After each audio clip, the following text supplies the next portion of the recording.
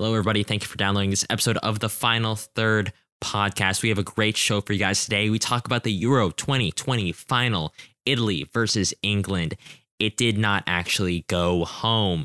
We talk about Argentina versus Brazil in the Copa America final, Messi getting his first international trophy, all of that and more. Give us a follow and a rating on whatever podcast platform you listen to us on, Apple Podcasts, Spotify, Spreaker, what have you.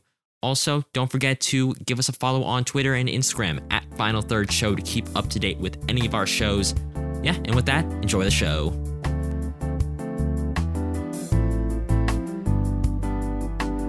All right, welcome back to the Final Third podcast. It is Monday, so it is our news and predictions show. As always, my name is AJ Tabura, everyone's favorite Minnesota United, West Ham United, and U.S. national team fan. And today I'm not actually joined by Jack. Jack is frolicking on a beach somewhere in LA, having the time of his life, not having to work for an entire week. So, good for him, good for him. So instead, we have one of our friends that Jack, I believe, Reed. Spoiler alert, our guest is Reed. Did you guys meet from a soccer class in the fall semester last year? Yeah, that's right. I mean, we haven't actually met officially because it was on Zoom, but we were in the class together. Yeah, that's right. We got Reed here, who has actually guested on this podcast before, and he's come back to fill in for Jack. And honestly, probably do a better job than Jack. He's not here. I can say whatever I want. So, Reed, in general, how are you feeling right now? Oh, I'm buzzing, man. I'm very excited. I happen to be a Italy fan, so Just coming off of that win against England, so excited. After missing out on the 2018 World Cup, just to be able to come back and be such a strong team, not just win, but to do it in such emphatic style was just really exciting to watch over this past month. So very, very happy right now. Yeah, and I'm very happy to have you on this podcast because when we realized that we were going to have you on as a guest and we saw that Italy would advance, I was like, oh, if Italy win, having Reed on this podcast would be amazing. So I'm really, really glad you're here. What other teams do you support other than Italy? Yeah, I'm an Arsenal fan, an Atlanta United fan, and of course a USMNT fan. Awesome. Those are my big main teams. Yeah, well, let's get into some warm-up questions just going off that because with our guests, we like to, get to know them a little bit, let our audience get to know them a little bit by asking some warm-up questions. So I got 3 for you here. Reed, are you ready for the warm-up questions? I'm ready. Hit me. All right. Well, the first one, very simply, what was the first time you realized that you loved soccer, that you fell in love with this sport? Might be a little bit cliche, but I think it's got to be 2010 World Cup, that Donovan goal. Yeah. That was just crazy. I was actually on an airplane during that, and the entire plane was just watching that game. And so, and just in the close quarters, everybody cheering at the same time. It was just really cool. That was awesome. Awesome. Yeah. 2010 Land Donovan goal. Very, very impactful. I think a lot of people got into that, into soccer at that time. So that's great to hear. Second question. If you could play like a player of your choice, who would it be? So if you want to adopt a play style from any player, emulate them, play like them, which player would you choose? I am a defender. I like to play center back generally. And one of my favorite defenders actually is Cannavaro of the Italian national team, captain of the 2006 World Cup winning team. He was just really fantastic. And I feel he doesn't get talked about enough, in kind of debates and, people bring up great players from the past and stuff. And his name just doesn't really get thrown around there. So, but I didn't watch him a whole lot, growing up. He was a little bit before my time, but some of the stuff I've seen, I just think he's a fantastic player. Really, really like what he does defensively. So big fan of his. All right, cool. Well, I'm sure you play just like him. You're on that same level as him on the pitch. Yeah. Always try. All right. Yeah, I sure you do. Last question for the warm-up questions. And I know you are an Atlanta United fan and an Arsenal fan. So would you rather see Atlanta win the treble, which is the MLS Cup, Open Cup, and the CONCACAF Champions League, or Arsenal win the Premier League? So which one would you rather have happen? I think I'm going to have to say Arsenal win the Premier League. Probably because it's more unlikely. Oh, man. And probably, winning the treble is difficult. So, but Arsenal just haven't been the team that they used to be, and I've just been supporting them longer. Atlanta United's only been around since 2017. And I've been supporting Arsenal for a while, since before that. So I'm a little bit more invested into Arsenal. And also, I saw Atlanta United win MLS Cup in 2018. I was actually at that game because it was no way. At home. That's crazy. So yeah, so that I have that, and it's relatively recent, So that's cool. But so I think that's probably why I'd lean more towards the Arsenal Premier League victory. All right. Well, this is the year, right? This is the year it all comes together. Mm-hmm. Yeah. No European competition to worry about. We're making, make some big signings. You got eyes on the prize. So. Yeah. Well, I don't know so much if Arsenal's going to win, but we do have Italy that has won the Euros. We're going to talk about them. We're going to talk about Lionel Messi finally getting his international trophy. So let's kick things off with the Euros in the newsroom, where we talk about some big stories happening around world soccer. Reed, I'm going to hand it to you first with Euro 2020. The final literally just happened like an hour and a half ago. You are an Italy fan. So what did you see in the final? What did Italy do right to win their second Euro ever?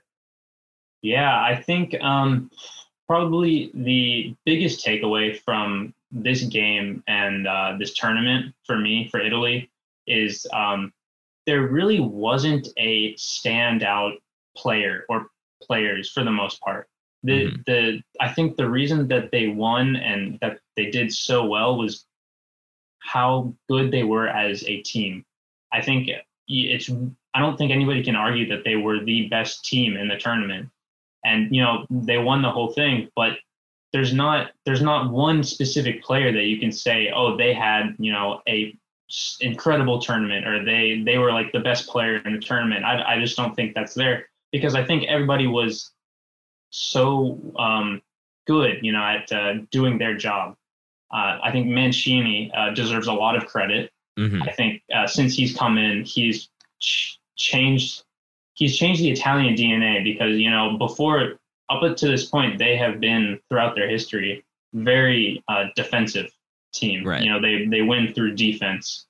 And but that's just not who they were this tournament. And that's not who they have been for, since he's taken over. He's implemented this system that works for the players that he has. And they've been sound defensively. They hadn't conceded for, I think it was like 1,000 minutes or so. Yeah. Which broke the world record, I believe, before they conceded against Austria. They have the defense still there, but they're playing this free-flowing, attacking football. Players are moving around. Everybody's getting touches. Everyone's getting involved. And so I think that's where that's where they were able to win. Everybody was committed to their job, and everybody was excited to do what Mancini needed them to do. Mm-hmm. Well, this team, obviously, like you said, played very well as a unit.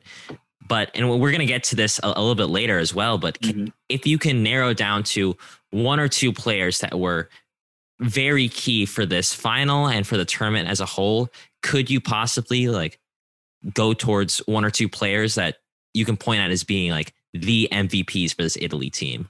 Yeah, I think it's hard.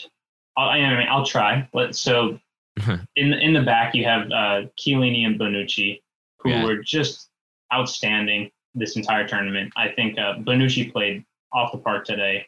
Chiellini did as well. He had a couple hiccups. That horse collar on Saka wasn't great. Yeah. A tackle he had to make, but he probably could have done something better so that he wouldn't have had to make that tackle. But Bonucci was fantastic. And then through the midfield, our midfield three has been just stellar. Whoever's been in there all tournament, I think Jorginho had a really good tournament. Really good tournament. He played in every game. I know Locatelli started the tournament, but then when Verratti got better, he came in for the rest of the games to start those games, and he was great when he came in. But Jorginho was there. He played every minute of every game. And he's a player with a play style that you don't always notice, the kind of things he does, but they're so important and they're so crucial. So a lot of praise to him. I think also Chiesa had a absolutely fantastic tournament. He played so well, got 2-3 goals maybe, and they were incredible goals. His first touch off the ball, like his turn of pace, he's going places. I think he's still really young. He's got a really impressive career ahead of him. I hope his injury today doesn't set him back too much, but I thought he was so exciting to watch. So I think those are maybe some of the spine of the team throughout the tournament. Yeah, and you could definitely tell that spine, that midfield, especially with like Verratti, Chiesa, like I have been so impressed with them this entire tournament. And I even think I mentioned that Italy wins their games and they would win their final if they can win the midfield. And I think they've done a good job of that the entire tournament. So yeah, obviously you got to highlight them. I also want to highlight kind of what England has done a little bit and what actually happened in the final. Right. So Luke Shaw scored the fastest Euro final goal in history after just 1 minute and 57 seconds. Yeah. It was a great cross from Kieran Trippier to Shaw, who just smashed it in bottom left corner. Reed, what did Italy do in order to, bounce back? 'Cause obviously that's one of the worst ways you can start a final. So what did they do to organize themselves, reorganize themselves even, and get back into the game? Honestly, I think the reason that Italy were able to get back into the game is more so because of what England did. Right. I think this is just how they've always played under Gareth Southgate. They got that early goal. It's exactly what they wanted. And then they just kind of sat back and defended. From an Italian standpoint, I think they did a really good job of, not losing their heads. It was really early on. They had the whole game left to come back and recover. And like I said before, these Italian players are really well drilled by Mancini, and they all are happy to do exactly what needs to be done for the team. And so I think that, was helpful. But I think England didn't take a hold of the game like maybe they should have. Right. I think that was probably a bigger factor. Going into the rest of the game. Yeah, I mean, England played with the three at the back. We saw them do that as well against Germany. And I think the working theory here is that Southgate played a three at the back this tournament whenever it felt like the teams were either evenly matched or he thought that the attacking talent of either Germany or Italy could outmatch the English defense. And right, on one hand, I think it helped relieve a lot of pressure coming from Italy, at least like in that first half. But on the other hand, like you said, it allowed Italy to kind of grow into the game and take control of the match because they were they were sitting back so much. And really, it was it felt like it was just a matter of time before Bonucci in the second half to score. He scored off of a rebound off of an Italy corner. And it was a corner, bounced around a little bit, and he was able to get on the end of it. I'm not sure how many people watched all of Italy's games this tournament. I did, and the game in which they played probably the worst, I think, was against Spain. And I think that was a big part was because Spain was able to hold a very high line, and they were able to keep possession of the ball very well, which just completely neutralizes Italy's attack. Because Italy like to get numbers forward. They like to get their outside backs up and make overlapping runs from the wingers, Insigne, Chiesa, Berardi, whoever's out there. And they just like to crowd the box and just play in and around the box quick, like little 1-2 passes. And England basically just let them do that. I mean, credit to them. Italy wasn't able to score another goal, but Italy had all the momentum, and England just didn't really have anything going for them. They were able to break a couple of times. There were a few nervy moments. Sterling made some really excellent runs in the second half when he got onto the ball. He was able to break into the penalty area. And that was, scary. He's a great player. He's had a fantastic tournament. But ultimately, Bonucci and Chiellini were able to thwart anything that Sterling was able to come up with, which was good. But yeah, I think Italy did a really good job of, keeping cool heads and staying with their game plan after the Shaw goal. And I think they just outplayed England. Yeah. And obviously, like, that game plan worked for them. Chiellini and Bonucci stayed on their heads. That they kept England out when they were able to find a break, and that set them up pretty well for the entirety of the 120 minutes going into penalty kicks. And I think this is like the storyline of the game. What happened here? Obviously, there were some heroics going on here with Donnarumma, like going into penalty kicks on a scale to 1 to 10. Exactly how nervous were you? I was so nervous. Yeah, penalty kicks are just so difficult to watch. It's so difficult to sit through. You don't know how long they're going to go on. They could, they go on indefinitely. Anything could happen. It was very, very nervy moments there. Yeah. Did you agree with Mancini's order of Italy's penalty kicker? So it went, if I'm seeing this correctly, it went Berardi, Belotti, Bonucci, Bernardeschi. Is that how you pronounce it? Bernardeschi, yep. Something and then Jorginho, who missed his penalty which is kind of surprising to see. Oh, but absolutely, yeah. Did you agree with that lineup of penalty kickers, or would you change it up a little bit?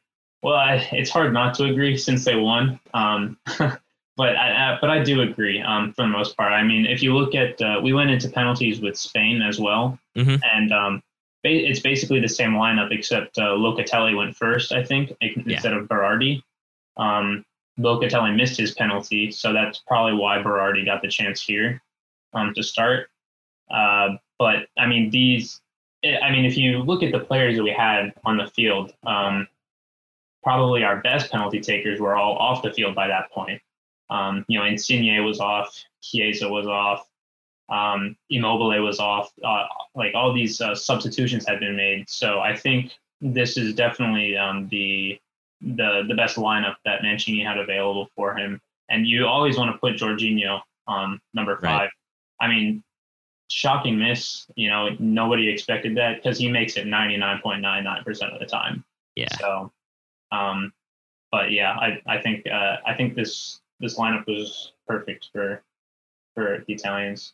Yeah. And so on the Italian side, we had Belotti get saved, Jorginho's penalty gets saved. And now let's talk about England's side of the penalties. England, who historically have done pretty badly with penalty kicks and penalty shootouts, had Harry Kane and Maguire take their first 2 penalties, and they made them very good penalties, especially Maguire's like top right corner. Broke the camera. Yeah, literally nobody on earth, not even the mom from the Incredibles could reach that. Like it was out of reach for everybody. But I want to talk about Donnarumma. saving two of the last three penalties from England. Like just how impressive was he? Because that was incredible.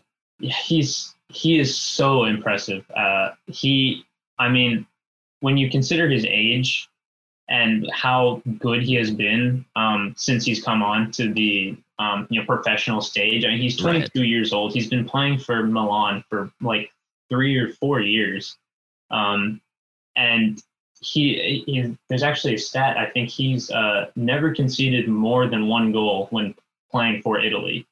Wow.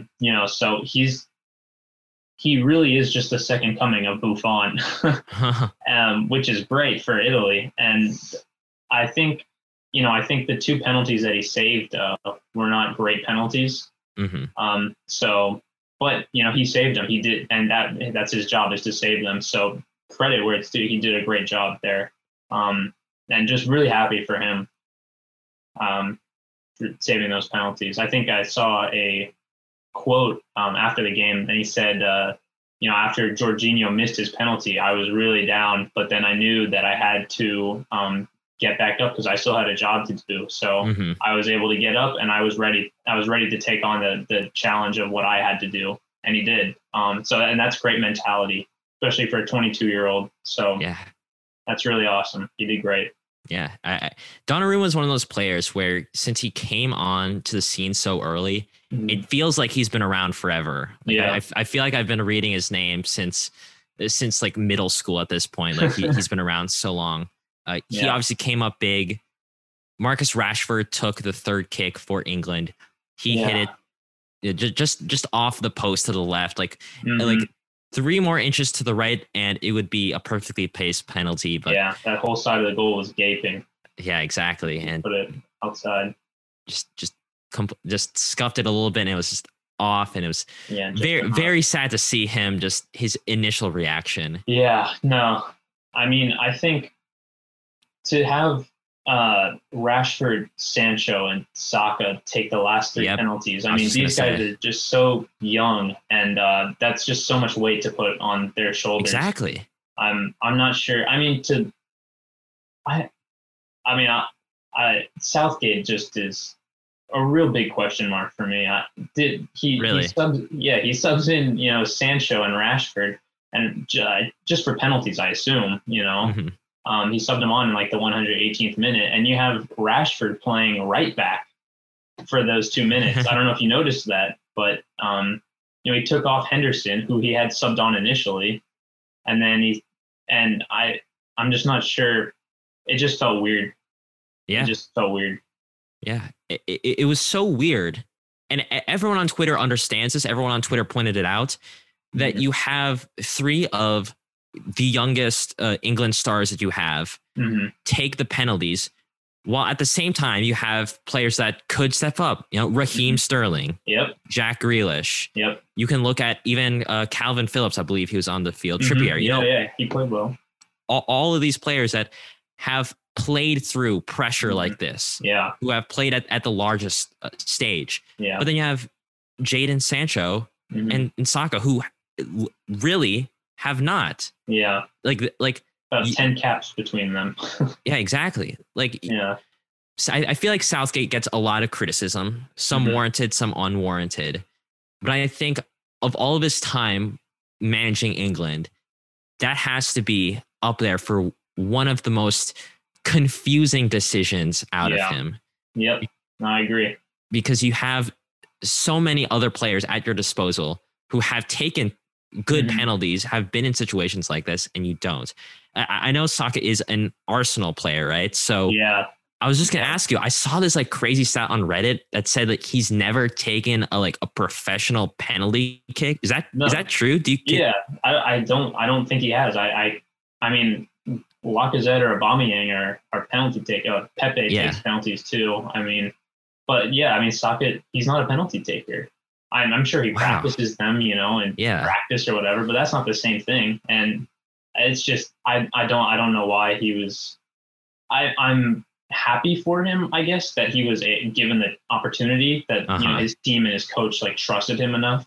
But it's a weird one because of what happened. That it's very unfortunate for him, and he probably shouldn't have to deal with what comes next.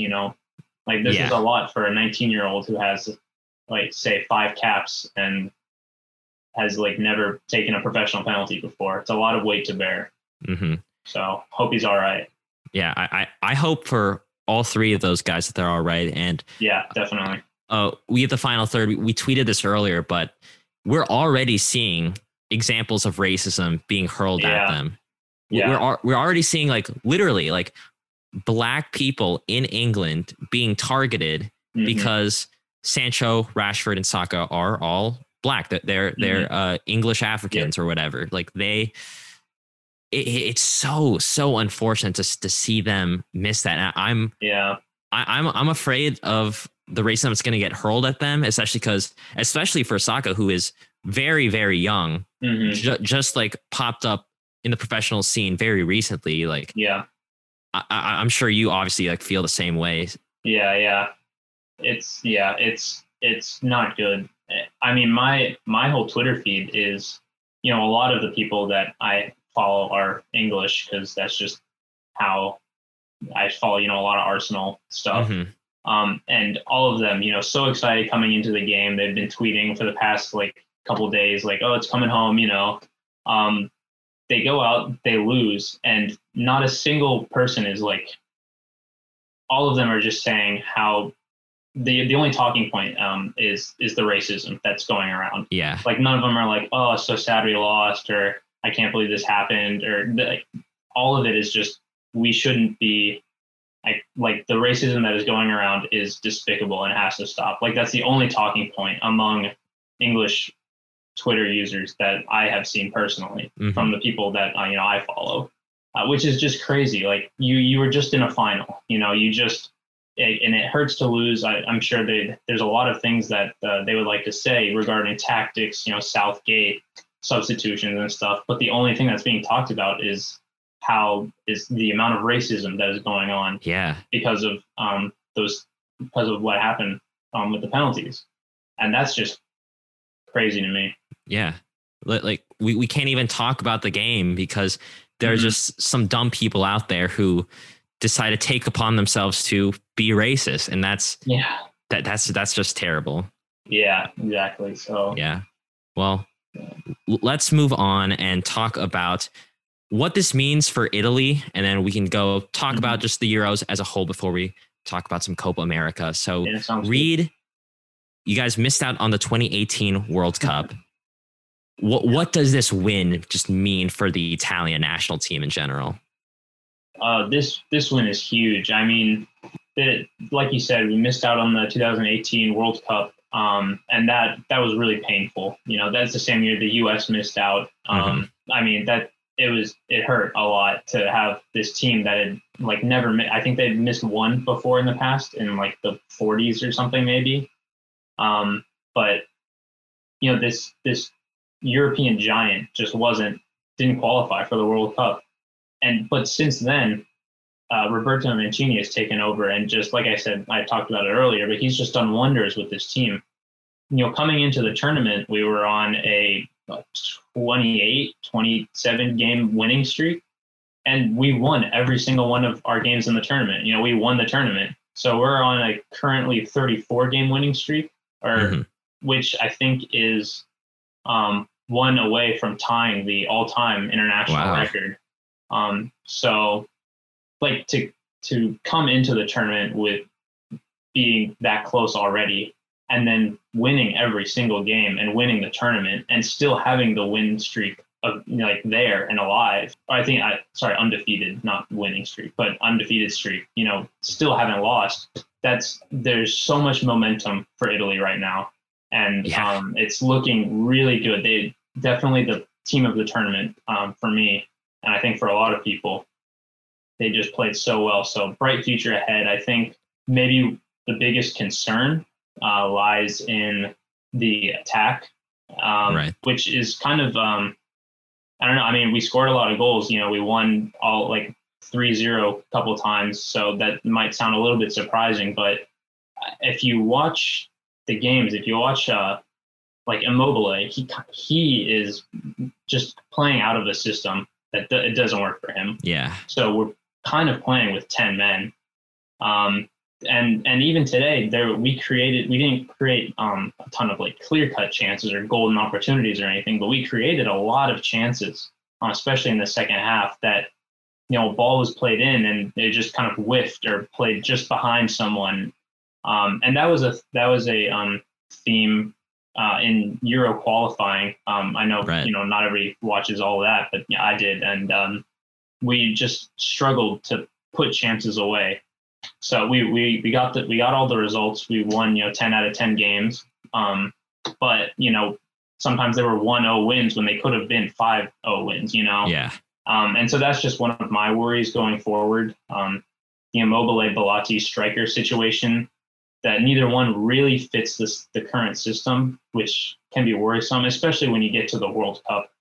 You're going to be playing the best of the best, and you have to be in top form. And then I guess the other thing would be Bonucci and Chiellini. They're extremely old. Yeah. They're really, they played fantastically. I was never worried about either one, but they could snap at any point, or something could happen to them at any point. So that's the other kind of worry, I suppose. But it's, right now we're looking good. I'm positive right now. Yeah. So we'll take this win and we'll move forward. Mm-hmm. There are definitely concerns, like you mentioned. I did note that that central defense is getting old, but you have some nice new guard in other positions: Donnarumma, Locatelli, Chiesa, Barella, Jorginho, Spinazzola, absolutely. Bellotti, like guys who are either entering their prime or are right in the middle of it. Like you guys got to be feeling confident going into the UEFA Nations League finals that are happening just this fall. Yeah. Hosted in Italy, in Milan and Turin. Like this is, you have to be the favorites going in, and maybe even the favorites to win the World Cup next year, depending on how player development goes, how tactics tinkering goes. Like absolutely. I'm very excited for Italy, and that is the Euros. Reed, I'm glad you were able to talk Euros with us. I'm sad Jack wasn't able to join us to complain about France more, but I do want to move on to the Copa America, because that obviously happened as well yesterday. I'll give a quick recap for the final. It was Argentina versus Brazil, as everybody knows. Angel Di Maria just had a great chip in the 22nd minute to get Argentina up 1-0. Like that was a very, very good finish. And after that, Brazil just came down really, really hard, created 8 chances, and outshot Argentina 13-6. I gotta highlight some key players for Argentina as they won this: Rodrigo de Paul, Di Maria, and there was in midfield, Otamendi in the defense, and obviously Emi Martinez, former Arsenal man, not anymore. Obviously, he was in goal and he came up huge. Messi didn't have the big game, but for me, what this final kind of represented was these teammates that work together to keep a competent, dangerous Brazil side out.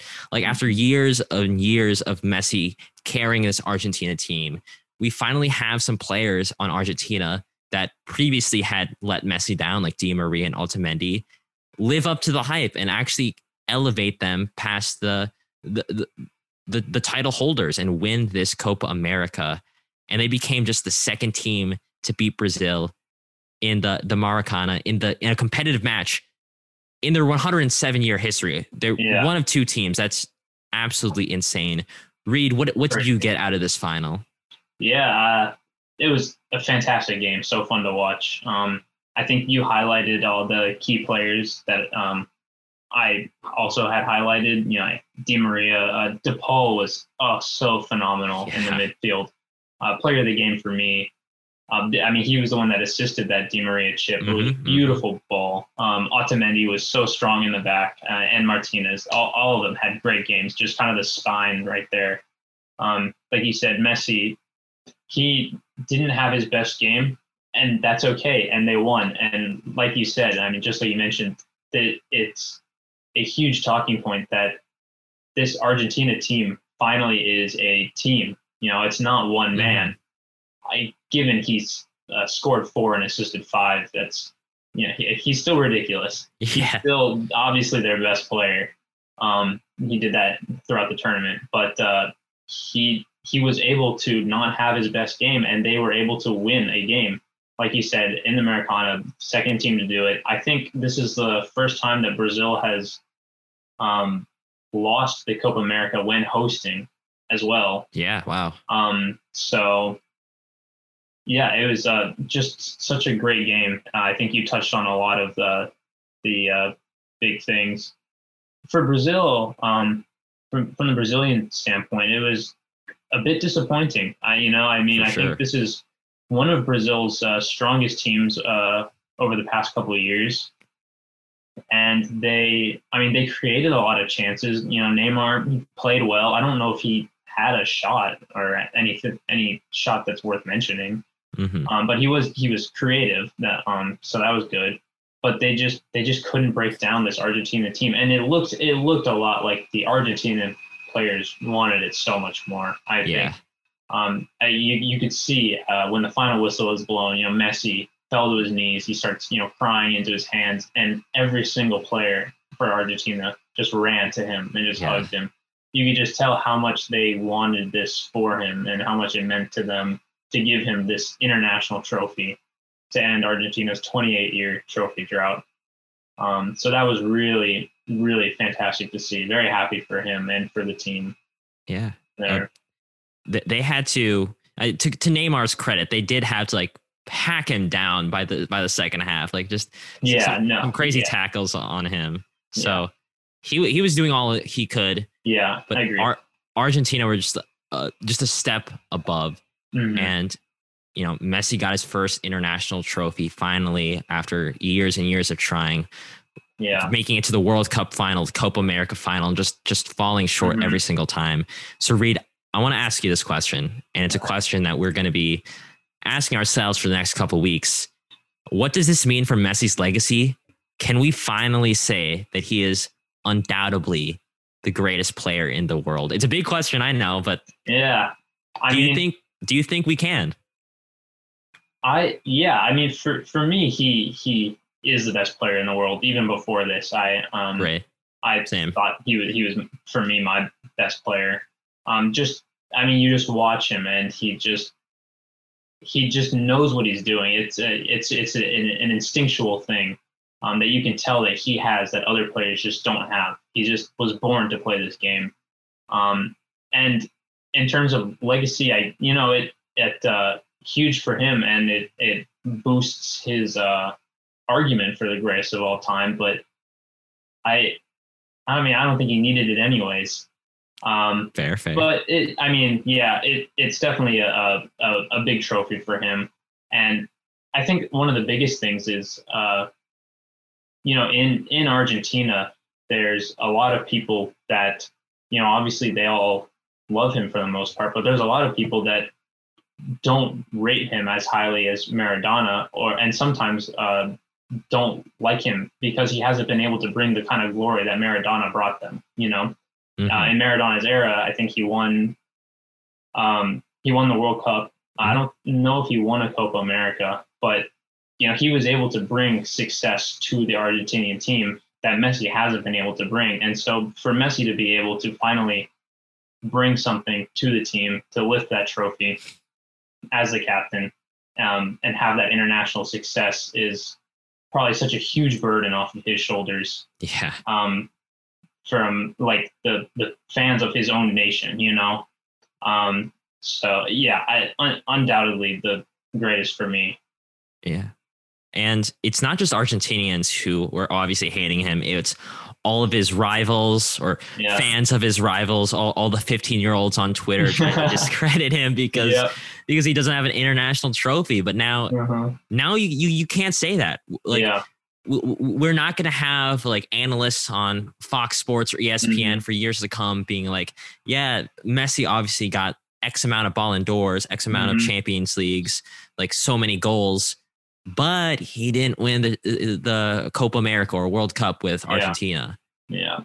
The fact that he has at least one to his name now. Yeah. Maybe the World Cup next year. We'll see how that goes. But the fact that he has one really, I think, means everything for his argument for being the greatest player of all time. I'm exactly with you. I think that he was the greatest player of all time before this, and obviously now after it. Yeah. But the fact that not only did he win this, he got the trophy, but he also, I saw this on Reddit, it's an incredible stat. He was the first player in a major international tournament to get the most goals, the most assists, and the player of the tournament. Like being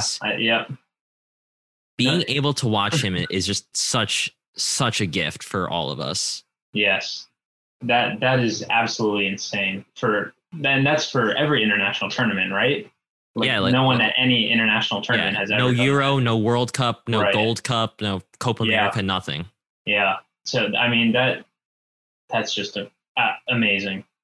Yeah, he is truly amazing. And the fact that he's not done yet, he's unemployed right now, technically, but I'm sure he's gonna sign for Barcelona. I'm pretty sure at least. He's got it.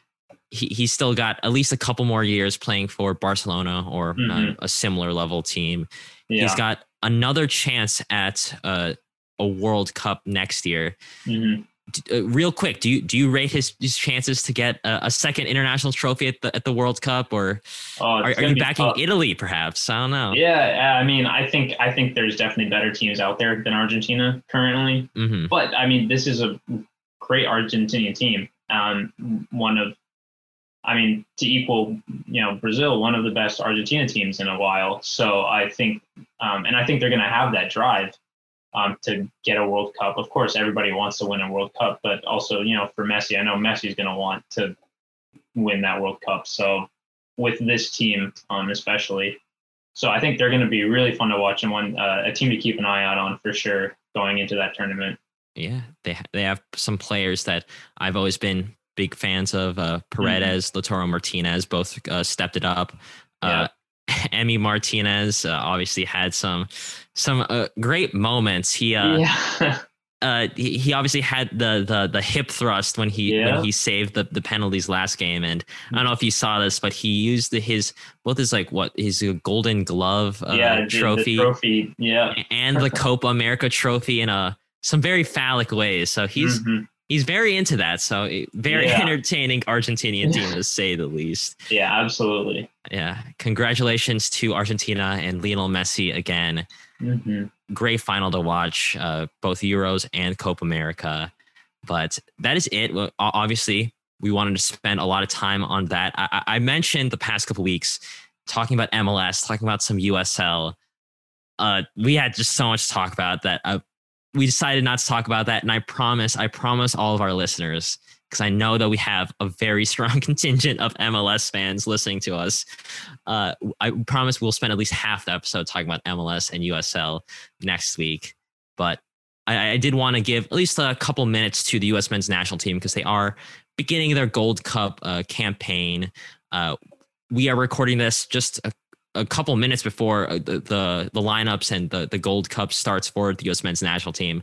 So I decided to talk about some transfers that are happening as we gear up towards the fall and the season starts for Europe. And I wanted to start a new segment for the U.S. men's national team corner, where I talk about a big story with the U.S. men's national team. And that is USMNT transfer hot or not. I basically give you a couple of transfers and I say whether it's a good move for that person, if I feel like they're going to get some good development there, or if it's not, and they should either not move there or prepare for the worst. I don't know. Maybe a little bit dark, but let's get started with the first one. It's Tanner Tessman of FC Dallas going to Venezia, which is a newly promoted side in Serie A from Venice, the Canal City. First of all, a beautiful city to play in, so I guess that's already a hot transfer for him. But obviously, Tanner Tessman is a great creative midfielder from FC Dallas, still really young. He's getting a medical now. And because Venezia is a newly promoted side, there's obviously spots up for grabs. So for that reason, I think he's going to get a lot of competition, but I think it's going to elevate him. I'm going to say this is a hot transfer. Second, Sebastian Soto to Porto. He's been on the Norwich U23s for a while, and obviously he was on loan to Telstar in the Dutch second division. But ever since coming back, getting recalled from loan, he's not getting any real minutes there at the end of the season, kind of ghosted since the U.S. men's national team's failure at Olympic qualifying. Now he's on his way to probably Porto B. I don't think he's going to play for the first team. And honestly, I know the second division in Portugal is still very good, but I think that if you want to succeed, you're going to have to get some first team minutes eventually. I don't think he's going to get that at Porto, even if he's going to get some good training and development there. I say he should either go to MLS or even just a smaller team in maybe the Austrian league. I'm going with this transfer being a not hot. Soto, I'm sorry. I hope you can get better because I was a really big fan of you. Third is Horvath to Fulham. He was a bench warmer at Club Brugge on his way to newly relegated Fulham FC in the EFL Championship. This is still just a rumor, but obviously last season they had Areola as their starting goalkeeper. Now they have Rodak back, which could be competition, but I think Horvath and Rodak are very similar levels of goalkeeping. So I think that getting that competition at a level which I think he is at, which is the EFL Championship, still very, very good, has the tools to get them promoted. I'm going to say this is a hot transfer. Number 4, Sargent to Bayer Leverkusen. A very, very weak rumor as of right now, but Sargent played for recently relegated Werder Bremen, put up okay numbers for a bad squad, and now Bayer Leverkusen are calling. But they do have Euro 2020 star Patrick Schick up top. That is going to be very, very hard. So I'm going to say that this transfer is a hot/not hot transfer. On one hand, he'd be a backup and probably not get a lot of minutes at all because Schick is like their main man. But if rumors are true and Schick is on his way out, then he could be competing with the other strikers that they have on that squad and could potentially make his way to striker number 1. I'm going to say hot/not hot just based off of that. Maybe he can go to a smaller club like Freiburg, Stuttgart, or Hoffenheim. Who knows? The last transfer I wanted to highlight, or transfer rumor rather, is Anthony Robinson to either Manchester City or Wolves. He was a starter for Fulham who got relegated and was honestly one of the better left backs in the league in terms of attacking and the creativity he brought on the wing. He'd have competition with Zinchenko if he went to Man City, and Nouri and Semedo, especially Semedo for Wolves. The thing about this is I don't think he should go to Wolves. I wouldn't be mad if he went to Man City. Any FPL, Fantasy Premier League player will know that Pep Guardiola will play every single player on Manchester City at least once. Even if a player just scored a hat trick, he will bench them the next game. I'm sure that if he could, he'd play some of the Manchester City fans. That's how much he loves to rotate. So I think Anthony Robinson will get some significant minutes. So I'm going to say this is a hot transfer. That is the U.S. men's national team hot or not segments for the U.S. men's national team corner. I'm going to talk about some Gold Cup next week, so keep an eye out for that. And with that, let's get on to last week's predictions. Awesome. Let's talk about last week's predictions a little bit. The way that the scoring system for the prediction segment works is that we guess the result and scoreline of a match, and we get 20 points if we get the exact scoreline correct, 10 points if we don't get the scoreline correct, but we get the result at least correct, and 0 points if we can't do either. The first game that we predicted was Brazil versus Peru in the Copa America. It was a semifinal, and Brazil came out of the gate swinging and got a first half goal through a great move and assist from Neymar to Lucas Paqueta. In the second half, Peru really grew into the game, and it seemed like they could possibly get an equalizer. They had a really good showing overall. However, Brazil's defense remained sturdy to deny them, and Brazil won 1-0. And although Tite plays very defensive soccer sometimes, if it works, it works. And it worked to them and got them to the final. I guess a 2-1 win for 10 points. Jack got a 3-0 win for Brazil. They got 10 points. The game, of course, ended 1-0. Argentina versus Colombia was our second semifinal that we covered of the Copa America. It ended up being 1-1, Argentina going through on penalties. I should mention that if it ends up going to penalties and the team that we predicted would wins that penalties, we don't get 10 points. We get 5 points, however. Really important to note there. And I gotta say, Messi is insane. So inspirational. He assisted Lautaro Martinez for the opening goal in the 7th minute, meaning that at this point at the tournament, he's been involved in 9 out of 11 Argentina goals. Argentina has had some great chances in this game, but for the most part, it was an even match. Case in point, Luis Diaz caught the Argentine defense sleeping as he was on the other side of a great counterattack that leveled the game. So the game ended 1-1 and went to penalties. The story of the shootout was Emi Martinez of Argentina and Aston Villa trash talking every Colombian penalty shooter, saying stuff like, "I'm going to eat you up and I know you, I know what you'll do." And he would save those penalties. He saved a grand total of 3 penalties and sent Argentina through. Both Jack and I predicted Argentina would win. I said 1-0. Jack said 2-0. We didn't get the exact scoreline right, but because Argentina went on penalties, we both get 10 points. All right, next up is the Euro Championship semifinals. Italy versus Spain ended up being 1-1. Italy going on penalties. After a deadlock first half, Federico Chiesa found himself at the end of an Italian counterattack and, like he does, finished beautifully to put Italy up 1-0. Morata answered back in the 80th minute to put Spain level, assisted by a great pass from Daniel Olmo. Spain dominated possession and XG, but as always, couldn't finish their chances. So after 120 minutes, they went to penalties. Morata, maybe unsurprisingly, missed his shot, and Jorginho, cool as ever, sent Italy through. I predicted a 3-2 win for Italy. Jack said 3-1. We didn't get the scoreline right, but we did guess that Italy would win at some point, so we get 5 points because they went on to penalties and won. The other semifinal that we predicted from the Euros was England versus Denmark. Ended up being 2-1 to the home side, England. Mikkel Damsgaard put Denmark up in the 30th minute with an absolutely stunning free kick from far out.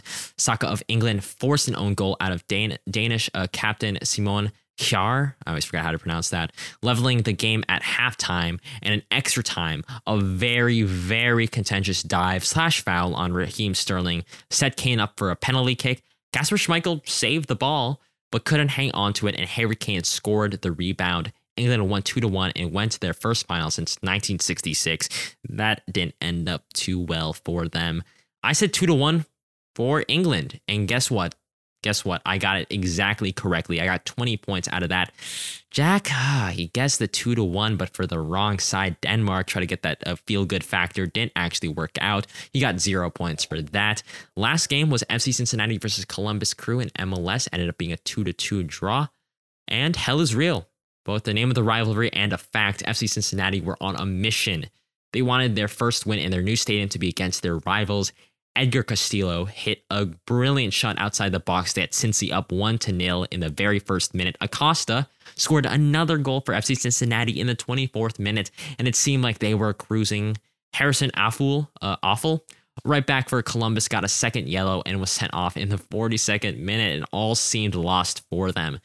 But never fear, because Zelarayan is here. He scored an absolutely worldie from far out to bring it back within 1 for Columbus, and assisted Michael Berry in the 77th minute to equalize this game 2-2.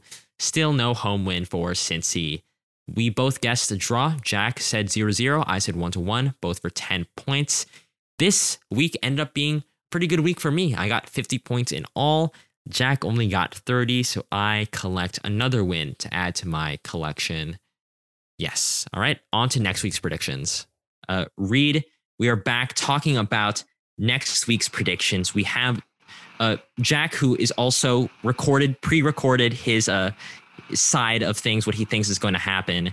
I'll intersplice that a little bit, but the first game that we're talking about, Reed, is Mexico versus Guatemala in the Gold Cup. All right, I'm just here doing some predictions for this week from California. This is going to be really quick, though. So the first game that we have is Mexico versus Guatemala in the Gold Cup. Overall, both of these teams are good. They deserve to be in the Gold Cup, but Mexico, despite drawing 0-0 with Trinidad and Tobago, perhaps disappointingly, should still win this one. I'm going to say that they win it 2-0, keeping another clean sheet in their Gold Cup campaign. Jack said it's going to be 2-0 to Mexico. What do you think is going to happen? Well, that's actually the same scoreline that I have here. Yeah, I think a little bit of a toss-up in terms of Mexico, what they're going to do going forward. Mm-hmm. Of course, Irving Lozano got pretty seriously injured last night. Yeah. I hope he's all right. I actually haven't heard any news about that since then, but he had to be stretchered off pretty early into the game, and he was, by far their best attacking player. So without him, I'm not sure exactly what they're going to look like going forward. They drew last night 0-0 against Trinidad. But I think this Guatemala team is a lot weaker than Trinidad. And I think Mexico will be pretty upset with how it went last night. And I think they're going to come out, and I think they're going to definitely be able to score, probably put one or two away. So that's kind of what I'm thinking for that game. All right. So you and Jack are both on the same page. An update on Lozano, because I actually did read about this. Okay. Optimally, he'd be back in 6 to 7 weeks, so he's going to be out of the Gold Cup. Yeah. It was a pretty bad head injury or neck injury as the Trinidad goalkeeper crashed into him. Yeah. There were pictures of him in the hospital with a neck brace. So, but he is conscious. He is responsive. He is in good spirits. So glad that Lozano's there. Yeah, exactly. Yeah. Something that I think really tipped the scale for me personally. You mentioned Mexico not having a great showing against Trinidad and Tobago. Mm-hmm. I'd expect Guatemala to bunker as well as Trinidad did, but it's going to be harder for them. And I don't think it's going to be the same result because if you remember, this game was supposed to be against Curacao. Guatemala is not supposed to be here. The reason why they're here is Curacao had a COVID outbreak, and Guatemala, being the next best team, got in. They fired their head coach after they failed to qualify the first time around. Yeah. And they're having to bring a lot of youth players. So I am not really confident about their chances. So I went with 3-0 for Mexico. Yeah. I think that's pretty fair.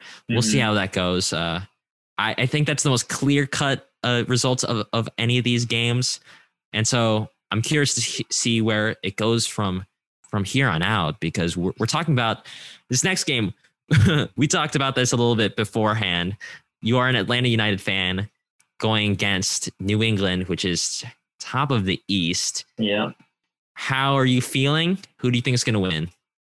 Not feeling great. And I think New England is going to win this game. I think it'd be crazy to think that Atlanta would win this game. I don't know how familiar you are with Atlanta's team currently, but I think we have 14 players out right now. Wow, 14. Due to injury. I think like 12 or 11 or 12 are due to injury, and then the other are for yellow card suspension for this game. But we have been very plagued with injury this season, which has hurt us a lot. I think we will have Joseph back. That's good. Martinez, which is good. Yeah, we haven't seen him in about a month or two, it seems. There was about that month-long break, so international break. So that was part of that. But he will be back, I think, for this game, which is great because really what is lacking for us is attack. We just don't have any. Barco hasn't really shown out a lot. Moreno's been a little lackluster. We're playing Kubo Torres up top, and he hasn't scored a single goal. I don't even know if he's it's not been good for us going forward. So Heinze, I think, is he's been good for us. Obviously, he wants to implement a brand new system. We have a lot of brand new players, so it's going to take time. I mentioned our record. I think is about 2-7-3. So we're drawing a lot of games, which isn't great, but at least we're not losing them. That's very true. Yeah. I think there's a lot for us to build on, but I don't think we're going to build on it this game. New England's in a really good. They've been really good this season. They have lost, I think, their 2 of their last 3 games. Yeah, drew one of them, yeah. And yeah, so not the best form currently, but I still expect them to. Atlanta United just doesn't have anything going for them, really. I think we've scored 4 goals in our last 5 games, and they've all been from corner set pieces. Mm-hmm. So I just expect New England. I have New England with a 3-0 win over Atlanta United. I don't feel great about that, but we'll see. I'm hoping for something better, Yeah. Next, we go over to the MLS with Atlanta United versus New England Revolution. Atlanta are not doing as well as they usually do, and New England are doing particularly well, although they are on a pretty poor run of form. That being said, I think the fact that Atlanta are struggling so much, combined with what we know New England can do, I'm going to say New England win this one 2-1 overall, probably like a Carlos Gil goal from outside the box or something spectacular. Oh, man. Well, you and Jack are not the exact same result, but he is also betting on New England to win 2-1 against Atlanta. You guys are also missing, due to international duty, Guzan, Bello, and Robinson. Yeah. We are missing Barco too, because he's going to Tokyo. Yeah. Oh man, like that is 23s of Argentina. Yeah. That's obviously very tough, but New England, to their credit, are also missing Matt Turner and Tejan Buchanan, their best goalkeeper and one of their best attackers. They conceded 3 goals because their new goalkeeper, I'm blanking on his name because who cares about him? Right. It's not a good situation. Both of your teams right now, New England are on bad form. Atlanta, I looked this up. Don't mean to make you any more sad than you are, but they're winless in 7, including a 3-0 hammering from the Chicago Fire. Yeah. All teams. Yeah. Chicago have had a good run of form recently, but that is very true. Yeah. Up to then, they've been very bad. Yes. Yeah. So not exactly great from Atlanta there. Yeah. It is kind of hard to predict with so many key players out. Like, I think if Atlanta and New England were at full strength, I can kind of be like, yeah, I think Atlanta have this. It's at home. Obviously, I think they'll do it, but it's so hard to separate these two teams because you guys are going to be playing with 2 squads that we really have not seen enough of, especially on New England's side. So for that reason, I'm going to be a little bit more optimistic for you, Reed. I'm going to say it's going to be a 2-2 draw. I think draw Atlanta continues. I think you guys squeak out with a point against the league leaders from the East. I'm feeling pretty confident about that. If not nothing more than I think that with you guys missing both your starting goalkeepers, something cool is going to happen. So I don't know. That's fair. Yeah. The third game is another MLS game, and it's the reverse fixture of a game that Jack and I predicted way earlier in the MLS season, Minnesota United versus Seattle Sounders. For being Minnesota United fans, Jack and I don't really talk about or predict, rather, Minnesota United's games, but this is probably going to be their most important, I think, going forward in the season. Then we go to the rematch I guess, of Minnesota United versus Seattle Sounders. This is going to be an exciting one because, of the 4-0 win by Seattle against Minnesota earlier in the season. But this Minnesota United team is a little bit stronger. They were 7 games unbeaten until that ended at Colorado, but they're still a very strong team. But Seattle are as well, although they are missing a few key players. I'm going to go with my heart on this one. Maybe that'll be my downfall, but I'll go for Minnesota United winning this one, probably just 1-0, same as we did against the Portland Timbers. Jack very optimistically said a 1-0 win for Minnesota United. I have absolutely no hope in that being the scoreline or the result. Seattle are riding an MLS record 13-game unbeaten streak to start the season. Rui Diaz is on top of the Golden Boot race. And they're succeeding as a team despite missing Lodero, Nuhu, Fry, or Morris. Minnesota obviously went on a 7-game unbeaten streak of their own. Lost, unfortunately, to Colorado Rapids 2-0 this past week. Personally, I think this entire game comes down to whether or not Minnesota United get their center backs, Michael Boxall and DeBossi, back. If they are still injured, there's no chance at all. Not a snowball's chance in hell. But if they do get them back, then we might get a draw at the most optimistic. That's as optimistic as I'm going to get. Yeah. Minnesota has not won a single game against Seattle in the MLS era. Obviously, they lost that conference final, giving up a 2-0 lead. It was brutal. It was brutal. I'm so glad that the final third did not have a Twitter account at that time, because I think we'd have to deactivate after that. I was rooting for you guys. Yeah, I feel like everyone was, but unfortunately that didn't happen. And we also lost the season opener 4-0 against them. Yeah. So I'm going with the most optimistic I can go, a 1-1 draw. Reed, can you be optimistic for us, or are you on the Seattle train? Ooh. Definitely the Seattle train. That thing is moving, man. That they are just in impeccable form, like you mentioned. That they haven't lost a game. The 13-game unbeaten streak. That Rui Diaz just firing on all cylinders. I don't see it stopping in this game. I do have a 2-1 for Seattle, so I do have you guys scoring. I think you guys have been you've been playing some pretty good ball recently.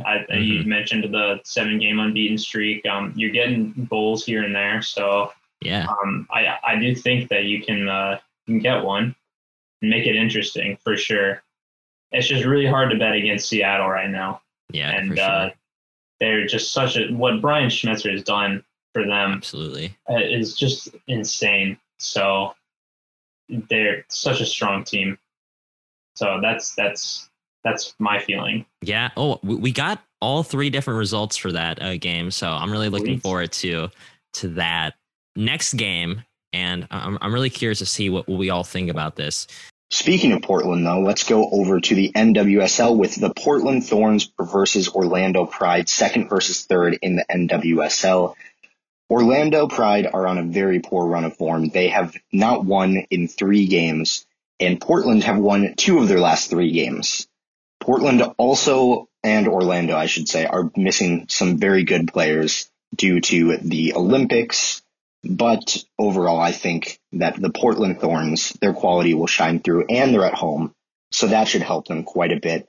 I'll just go for 3-1 for the Portland Thorns in this one. Jack said it's going to be 3-1 win for Portland Thorns, and this is the NWSL game between the Portland Thorns and Orlando Pride. However, this is also, just like the MLS games, a little bit of a toss-up because we are in the Olympic season for the U.S. women's national team and the other women's national teams, and they have already been called up, and they are with their respective national teams. This is the second seed right now, Orlando versus the third seed Thorns. Portland are in good form, 3 wins, 1 draw, 1 loss in the last 5 games. They lost 2-0 against North Carolina, which is the blemish for them.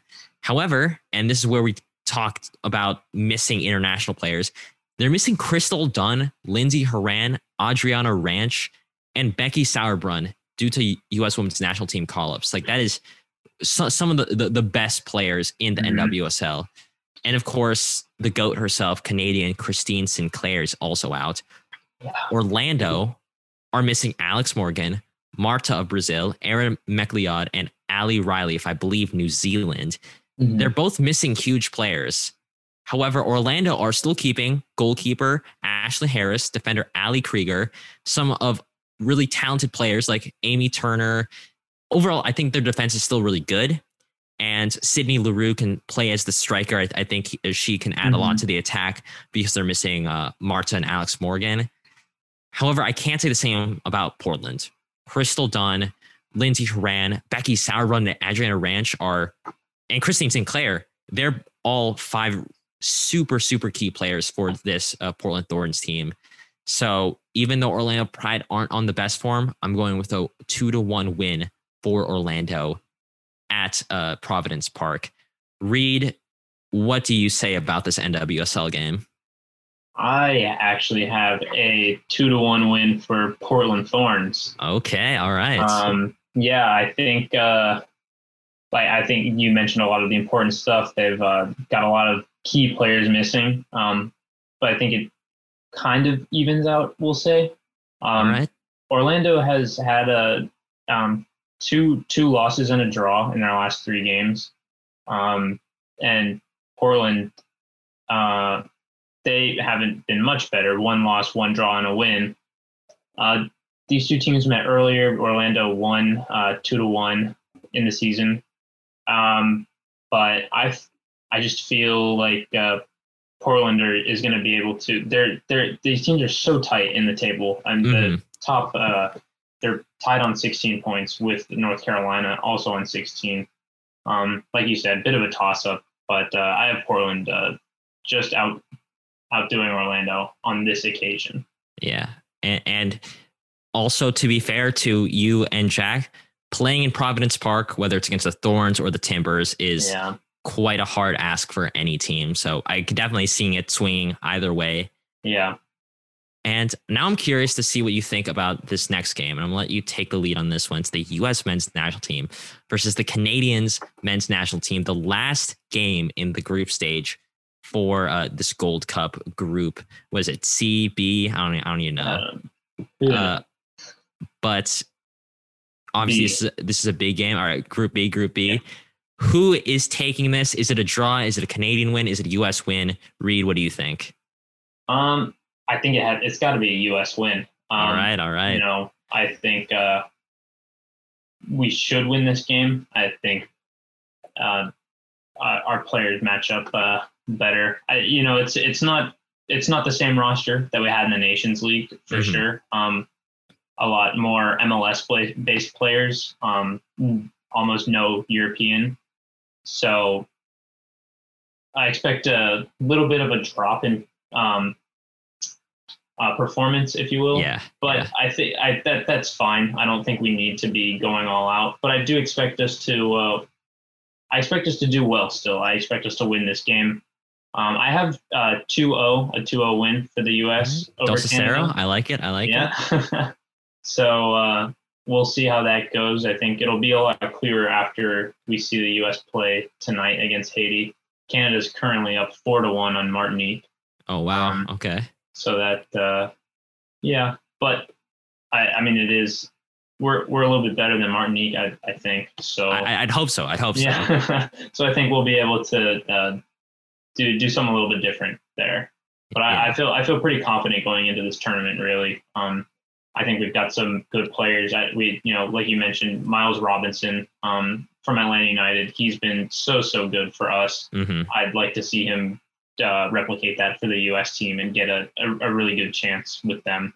I know it's hard to compete with European players, but I think he's a really top talent. So yeah. I think we missed Miles Robinson in the Olympic qualifying. I think wholeheartedly, if we have Miles Robinson, we're getting ready for Tokyo right now. I truly believe that.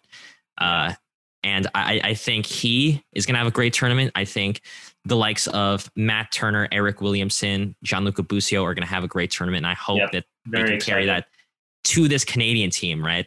Yeah. I don't know if you've heard, Reed, but Davies is out for Canada. Right? Yeah, that's also, that's huge. Good that you brought that up. Mm-hmm. Yeah. And obviously they didn't have Jonathan David. I know they have Kyle Laren. I think he's playing right now. So they have him at least. And then finally, we have the U.S. men's national team facing off against rivals Canada in the Gold Cup in the group stage. Obviously, this isn't as strong of a U.S. men's national team as we've seen in recent years, but it is still very good. But Canada has been hampered by some injuries. They are missing their star player, Alphonso Davies, which might hurt them a little bit. I think the U.S. might end up drawing this one. I don't think they're going to win. I don't think our C team is enough to beat Canada's mostly A, some B team players. So I'm going to say that this ends up as a 2-2 draw. And those are my predictions for this week. I'll be back next week for a full episode. See you then. Jack is a traitor. He said 2-2 draw between the two teams. Yeah. Interesting. Just going by the fact that I think we just have better players without Alphonso Davies on the Canadian team. Mm-hmm. I'm going to go with a 3-1 win for us. I have no real analysis that I haven't really said on the previous couple of episodes other than, I don't know. I just think that this team has what it takes to at least get it out of the group stage. I think we have a good roster to do that. And what happens after that is a toss up, but that's what I'm hoping. Those are all of our predictions. Reed, how are you feeling about those? We have a lot of discrepancies, so it's either go big or go home for you, huh? Yeah, I mean, these are a lot of these games that you chose for us to predict are real toss-ups. Yeah. So it's going to be interesting to see how those play out. But feel all right. Feel pretty good. All right. Well, hopefully you can at least do better than Jack. Not that that's too hard seeing our results from this past week. But Reed, thank you so much for A, covering Jack, and B, as always, it's great to have you on the show. Got to have you on again. Got to have you in person this fall when we're all on campus. We're definitely having you guest on another podcast episode. Thank you so much for joining us. Thank you. All right. Thank you again to Reed for coming on the show. We always appreciate our guests taking the time out of their day to come talk about soccer with us for an hour or so. So thank you again to Reed. And thank you again for sticking around with us for the past hour and a half, talking about Euros and Copa America. If you want to find us and listen to us some more, give us a rating, give us a follow on whatever podcast platform you listen to us on, Spotify, Spreaker, Apple Podcasts. Give us a follow on Twitter or Instagram at Final Third Show. Those links are going to be down in the show notes below. And as always, tell your friend about the show. Word of mouth always helps for us. And tell your dad also, because I'm sure he'd love to hear about the Euros and Copa America and whatever. So, yeah, we'll see you guys this Thursday for our deep dive episode. Jack and I are talking about the Olympic soccer tournament. And we'll see you guys same time, same place for the news and predictions episode. See ya.